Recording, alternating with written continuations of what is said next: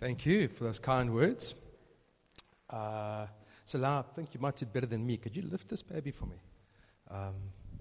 So we've been here for a couple of weeks. Thanks, Brie. And it's been great. And, why have we come? Andrea sent us here just to come alongside Brooklyn to strengthen what God's doing here and to enjoy you and to see what, just to be part of what the Lord's doing. So very exciting for us. That's great. That's quite high, actually. Rather too high than too low. That's perfect right there. Ali did find it funny. That's So it's been quite an amazing morning just to ponder on and to think of Christ's death and His resurrection. Howie, is that a song that you've just written or did you find it? Where's Howie? Did you write that song like a few days ago? A couple of months ago. That's really wonderful, huh? That song's going to go somewhere. I mean, I could listen to that in my car and just enjoy it for a long time still. So, but obviously, there's something about God's intention. I don't know why He's chosen this way, but God's chosen the preaching of the Word to be a way that He somehow demonstrates Himself to us. And in our busy age, in our complicated world, man, we need the substance of God. We need something that's real. And you can even you can be here this morning, we speak about the death and resurrection, and you go, wow, Christ is alive, but you can still leave unchanged. And so there's something about being impacted, there's something about being formed, there's something about the encounter with God that comes through the preaching of the Word. Just as how God's designed it. So let's look at the Bible together. I'm hoping that you are still part of those Christians who bring Bibles to church. But if you don't, you can open your phones, check it out. And I'm going to go back to Colossians. So I'm going to share a little bit what we shared on Wednesday. Now, if you were there on Wednesday, just wave your hands. I can see who was there on Wednesday. It's not going to be the same, but there will be some of the same. I'm going to throw a bit of gravy and maybe throw in a dessert as well. So it won't just be the same as Wednesday, but a little bit different.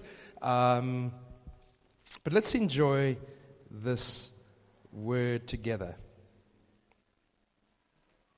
So I'm looking at the book of Colossians, chapter 1.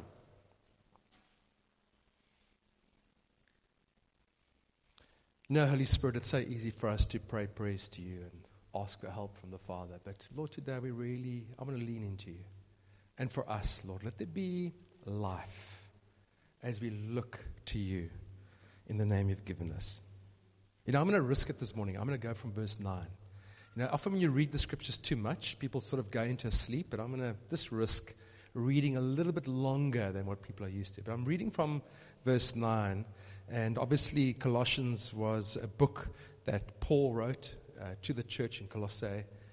And he had actually never been to this church, but he'd heard about them. And he prays this prayer. Now, if you're not sure what to pray in your life, it's really wise to find out what was being prayed for the church and start there. So instead of just praying your own prayers, start with this prayer. But listen to what Paul prays.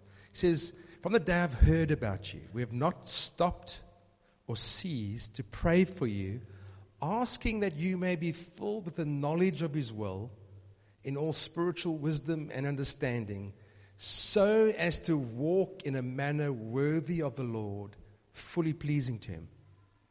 So what Paul's praying is praying for the church to be filled with God's wisdom, God's revelation, God's understanding, so that they might be pleasing to God. Just a little pointer out here. It takes God to please God. The Christian life was never meant to be you do what God requires you to do all by yourself. It takes God to please God, yet it's you. Okay, let's carry on. So, pleasing to Him, bearing fruit in every good work, increasing in the knowledge of God. Now, verse 11, being strengthened with all power,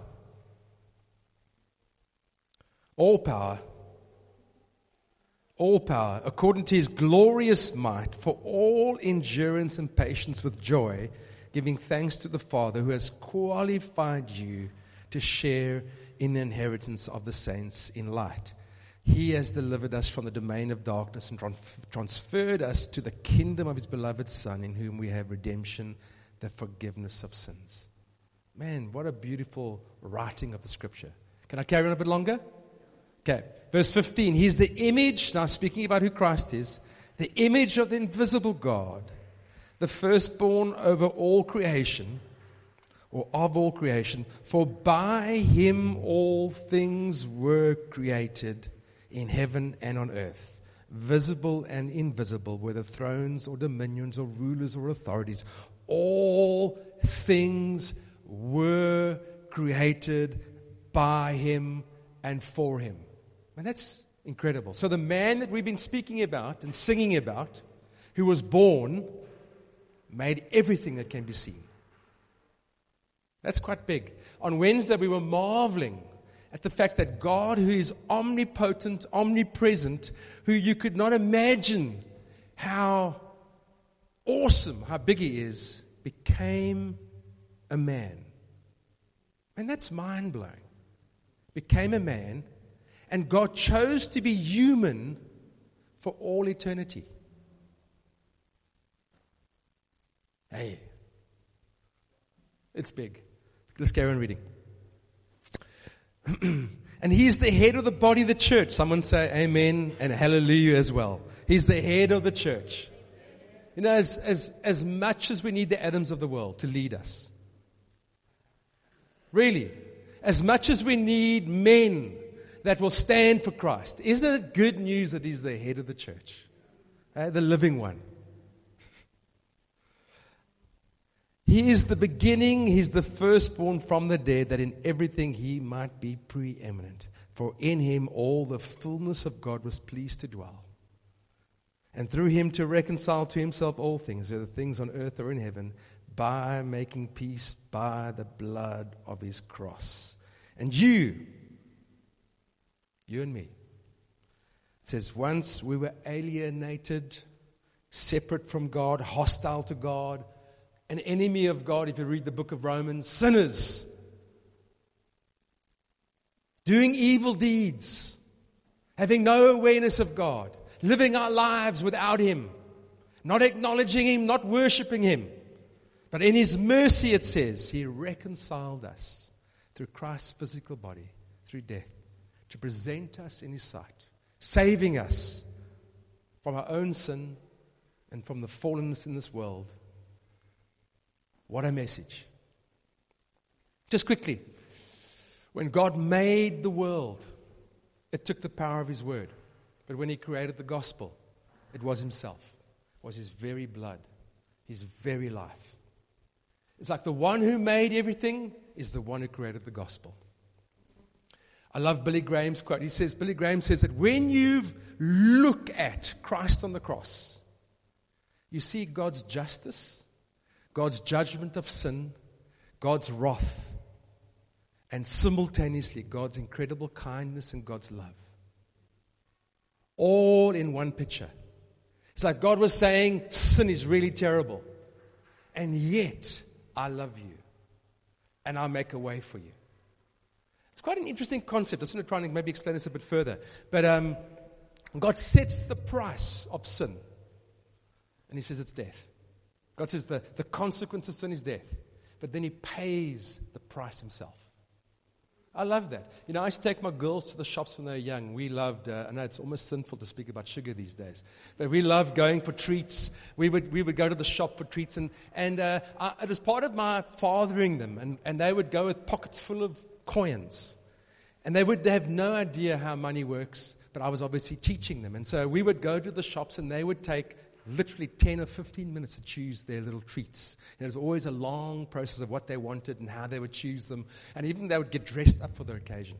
So we would go to the shops. They would choose their sweets, and we would put the sweets on the counter. But they wouldn't know what they were worth. So they would just take out all their money. I remember my older one took out all the money she had and put it on the shop counter. And it took a long time for her to learn that the shopkeeper, the shop owner, set the price. And then she had to pay the right price. And once that right price was paid, the shopkeeper would release the sweets, and he was happy. And you know, we see here, God set the price of sin. And then in His mercy, in His kindness, He pays the price of sin. Incredible how God Himself does both and is fully satisfied. So the first time I heard this, it was many years back. I'm listening to a man called Trevor Goddard. He was a South African cricket captain, and he had come into our town and was actually sharing the gospel. And I was amazed because I'd heard the gospel, but it was the first time it made sense to me. And I had this thought. I said to myself, if this is true, if Christ has been raised from the dead, it changes everything. Just changes everything. Now, this wasn't my story right the way through. My mother said to me when I was 15, you need to do confirmation. So I went to confirmation, and the Anglican priest, he was actually a missionary from the UK, a real English man, led the confirmation. And at the end of confirmation, he looked me in the eyes. This is after he invited me to his home. And he said to me in true British English, he said, Grant, have you come to that place? And he paused, looked at me in the eyes, where you receive Christ into your life. And I'm thinking, no one's ever asked me that question. And I was like doing the maths. I was going like, I've just finished 6 months of confirmation. What is the right answer here?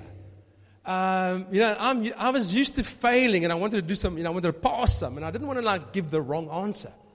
And by that time of life, I had already become a seasoned liar. Seasoned means that you lie reasonably well. And for me, lying was, and I don't want to make it funny, because it is funny, but it's not funny. But for me, lying was a way of getting what I wanted, or a way of not getting what should come my way. And so I'd learned to become a seasoned liar.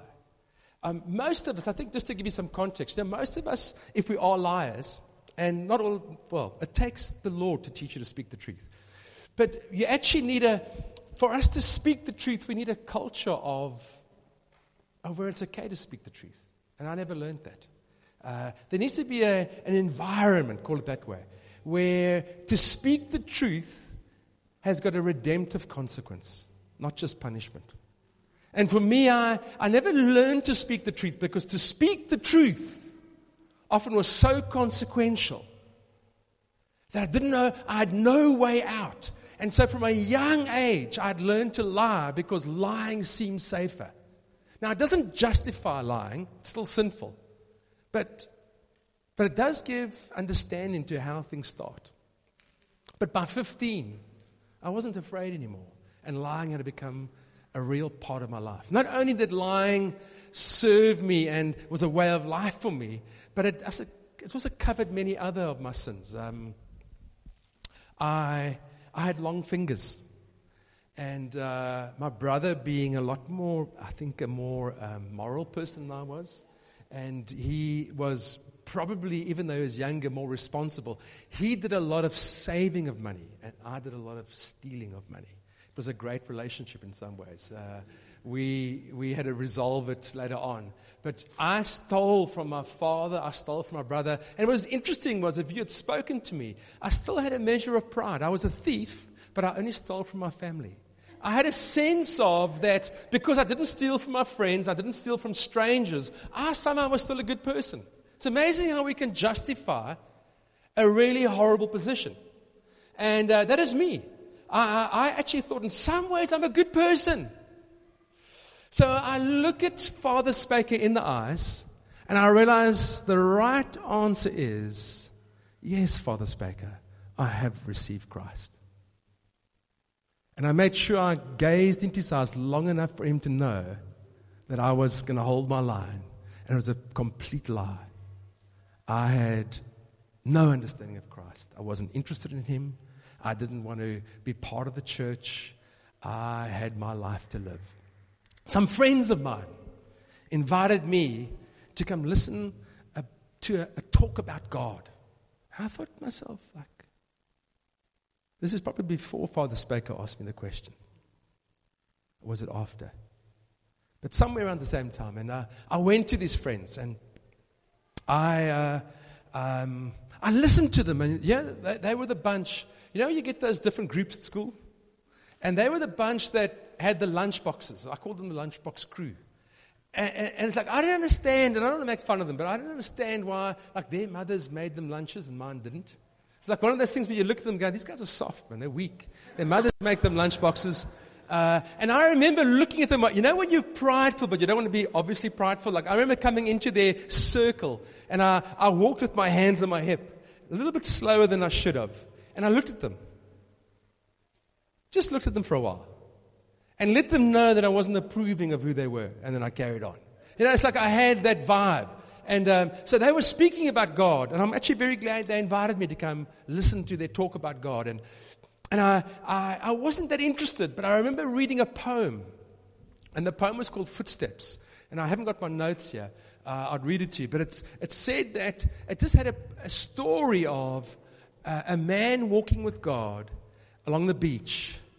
And the poem said that you could see two footprints walking as God walked with this man. But then he noticed just one set of footprints. And he said, Lord, why are there only one set of footprints in the hardest times of my life? And the poem said, in those times, I wasn't with you, I carried you. And so I'm reading this. It's the first time I was struck with, is God relational? And I remember walking home, and I heard this. I just knew God was knocking on my heart. And he said, will you allow me to be your Savior and come into your life? And I remember talking and looking at him and going, Lord, you know what, right now, I've just discovered so many things. I've got a new motorbike. Surfing is so wonderful. And Lord, I've started to kiss the girls. I really enjoy that. It's like my life, there's so much for me to discover about life. I said, God, I love pleasure and I love this world more than I love you. Like literally, I just said, God, I'm not in. And I closed the door. And now I'm listening to Trevor Goddard. And I'm realizing, if Christ is raised from the dead, it changes everything. But I said, Lord, you know what? I've learned a lot of things already in my life. And one of the things that I've learned is that everything you see is not necessarily real. I said this to the Lord. I said, Lord, if you are real, because there's no ways that I'm going to become like some of the people I know. If you're real, I'll serve you. But if you're the real God, I said, I've heard these Christians are meeting tomorrow. If you're real,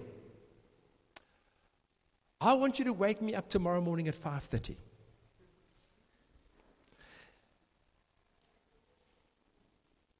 Not 6 o'clock. 5:30. And if you're real, God, I'll go to school tomorrow. And I will give my life to you. Now, just to give you a little bit of context, my normal waking up time is 7:30.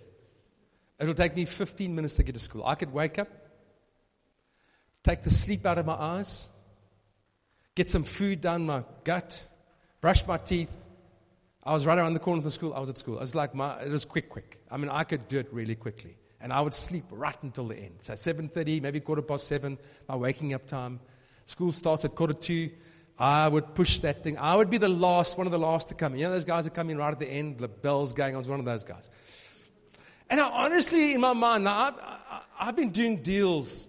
It's part of my nature. I'm a business guy, by the way.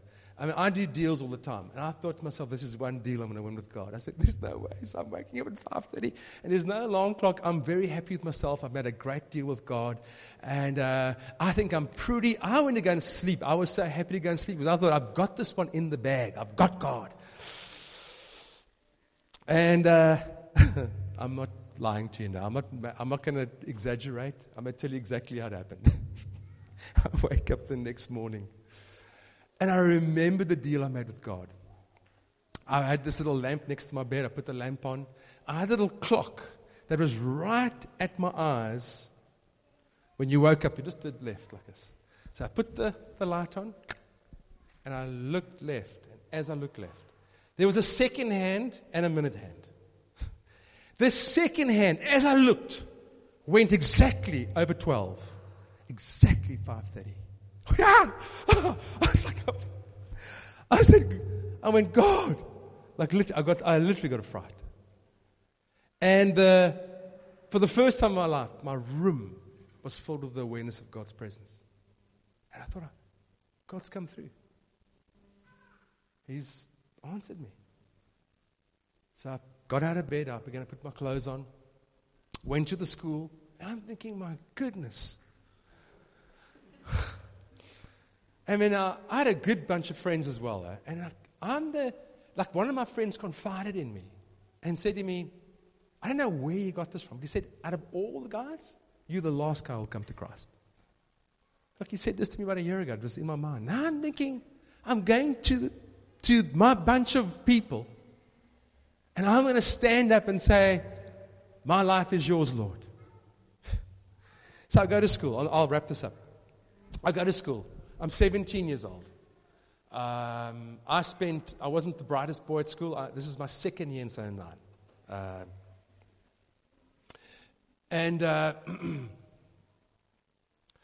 I listened to the message being preached. And I said, okay, Lord, amen. I've got very little understanding of the Bible. I wasn't interested in, my grandmother was a praying Christian, which was trouble for me because she loved me and just prayed for me. And I know obviously that God was hearing her. So she asked me numbers of times, would you think about believing on Jesus? I say, Gran, whoa. I've come to eat. Don't talk about those things. I was quite honest about my position. And I'm listening to this message being preached, and I stand up to respond. As I stand up, I see a vision of Jesus. Now, I don't often like to share this, and I felt like the Lord has told me to share it as it is, because often we compare our experiences. I don't want you to compare your experience to mine and say, hang on a bit, I need that to follow. But I was nowhere. And this is how God chose to reveal himself to me. So I stood up, and I have a vision of Jesus. And I have a vision, and I see him in a white robe, but it's dipped in blood. Now, I've never read it in the Bible. I don't know about anything. In Revelations, it speaks about he's got a robe that's been dipped in blood. And to just give this thing a little bit of the Bible, the story, it says that for God was pleased to have all his fullness, just bear with me, dwell in him, and through him to reconcile to himself all things, whether things in heaven or on earth, by making peace through the blood of his cross. It's like God, the sacrifice of Christ was first for God.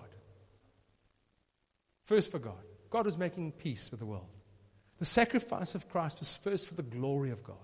Number one. Number two, like I shared with you early on, God is fully satisfied, fully pleased that it's enough to remove our sin. And so here I'm seeing the robe dipped in blood. What is very interesting is simultaneously, so almost the same time, I became very uniquely aware that my life caused his death. I don't know how to describe that to you. But it's like the Holy Spirit showed me in a moment. Now, I was one of those guys, if you ask, well, are you a sinner? Yeah, of course I'm a sinner. I'm like a sinner like everyone else. And if you ask me, well, are you a good guy? Of course I'm a good guy. You know, I might steal, but I'm someone who also considers my friends. And it's amazing how we have a different perspective of who we are compared to God. It's like if we went to the streets now in Brooklyn, you know what the average person would tell you if you ask them, are you going to go to heaven? They say, well, hopefully God will see the good I've done. And he will judge fairly. That's how most people respond when you ask them, are you a good person? Are you going to go to heaven?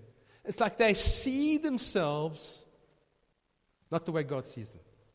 I saw my life and my sin the way God saw it for a moment. it was horrendous. It was horrible. I was cut to heart. And we read earlier on that he comes to remove our evil deeds that separate us from him. Out of interest, Jesus never came to save good people who've made some mistakes. Never. The Bible says he only came to save sinners, the ungodly, and the enemies of Christ.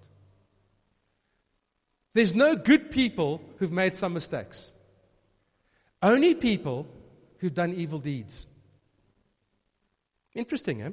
And so, for me, it's like I wouldn't even have known why the blood and why the great cost. I was one of those guys who said, God, you know what? If you had spoken to someone, I wouldn't have let your son die. Surely there's another way to deal with sin. Like, why do that, God? But I, for the first time, realized the reality of the horror of sin and how consequential it is. And so God had to show me how I was complicit. I was there. I was the one with you that caused his death. And I was cut to heart. I saw it. I had a revelation of my own fallenness, my own sin, my own evil deeds. And I went, it's a part of me went, God will never accept me. The way if this is how God sees my sins, like I started to do this. Oh God. And as I was retreating in my heart, I saw again. It seemed like the arms of God opened up. And forgiveness and light and love began to pour into me. Man, and I wasn't a weeper. I was one of those guys who struggled to cry. Actually, I'm a weeper now, but I didn't cry much. I couldn't cry. It's like my heart was stuck. Man, I wept. It's like my bladder got connected to my eyes. And I wept. I wept and I wept as this love, liquid love, began to pour over me. And it does say that he, in love, it says like he saw us and he loved us. You know, often you think you're just you. But he sees you. He sees your life. And you're just not a random person of 8 billion people. The scripture says that he engraves our names in his hand. It's like he knows us. And I remember this love and this forgiveness pouring over me. And I knew forgiveness was flowing over my life. I knew that he is real. I knew that he's alive. I knew that this wasn't just my imagination. I was caught up with the reality of Christ's death and his resurrection. Just such a powerful moment.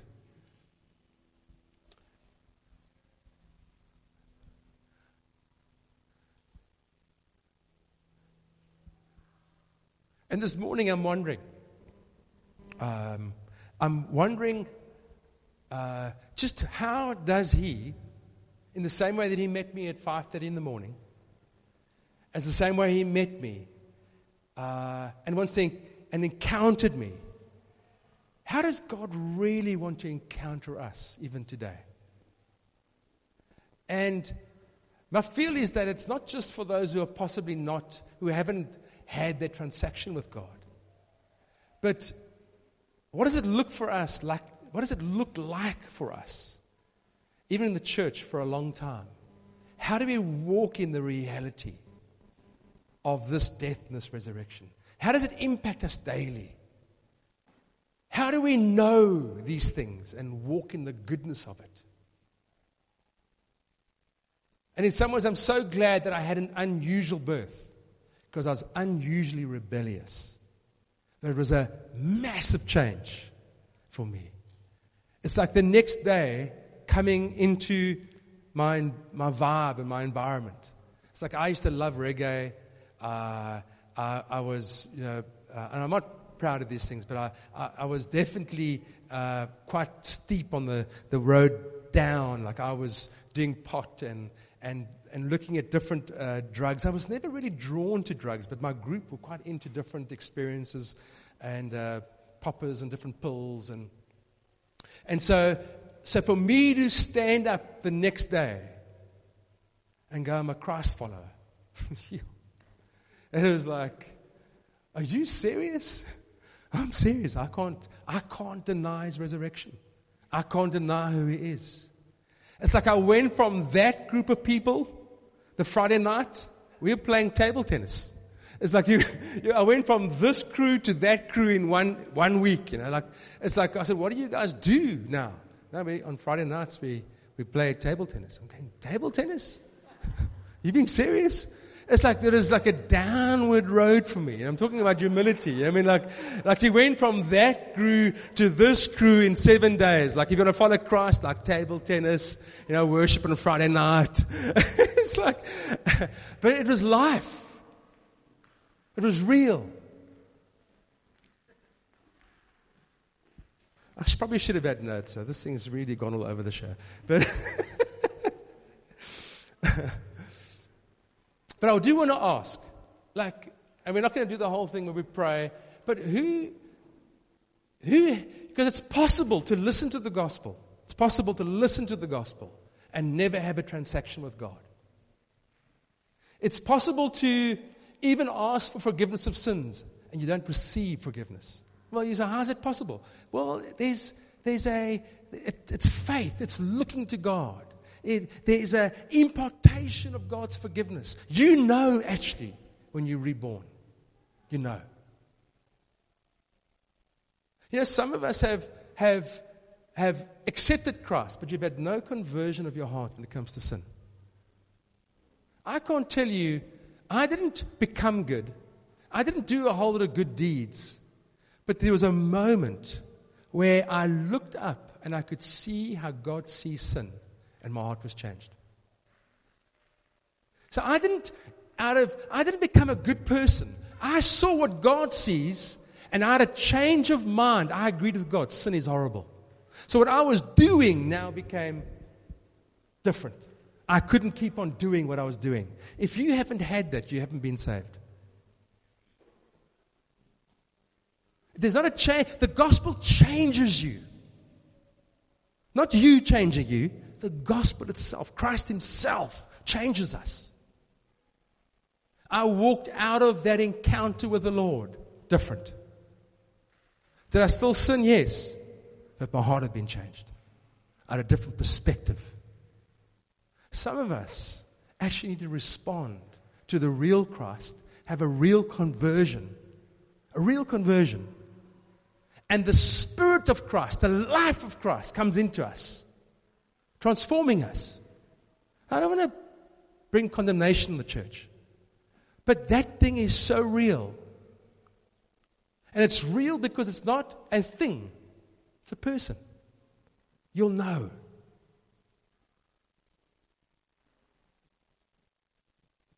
And the purpose of forgiveness of sins is that you might be one with God. Be reconciled to Him.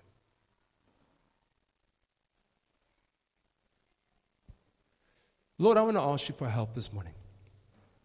Let's stand together.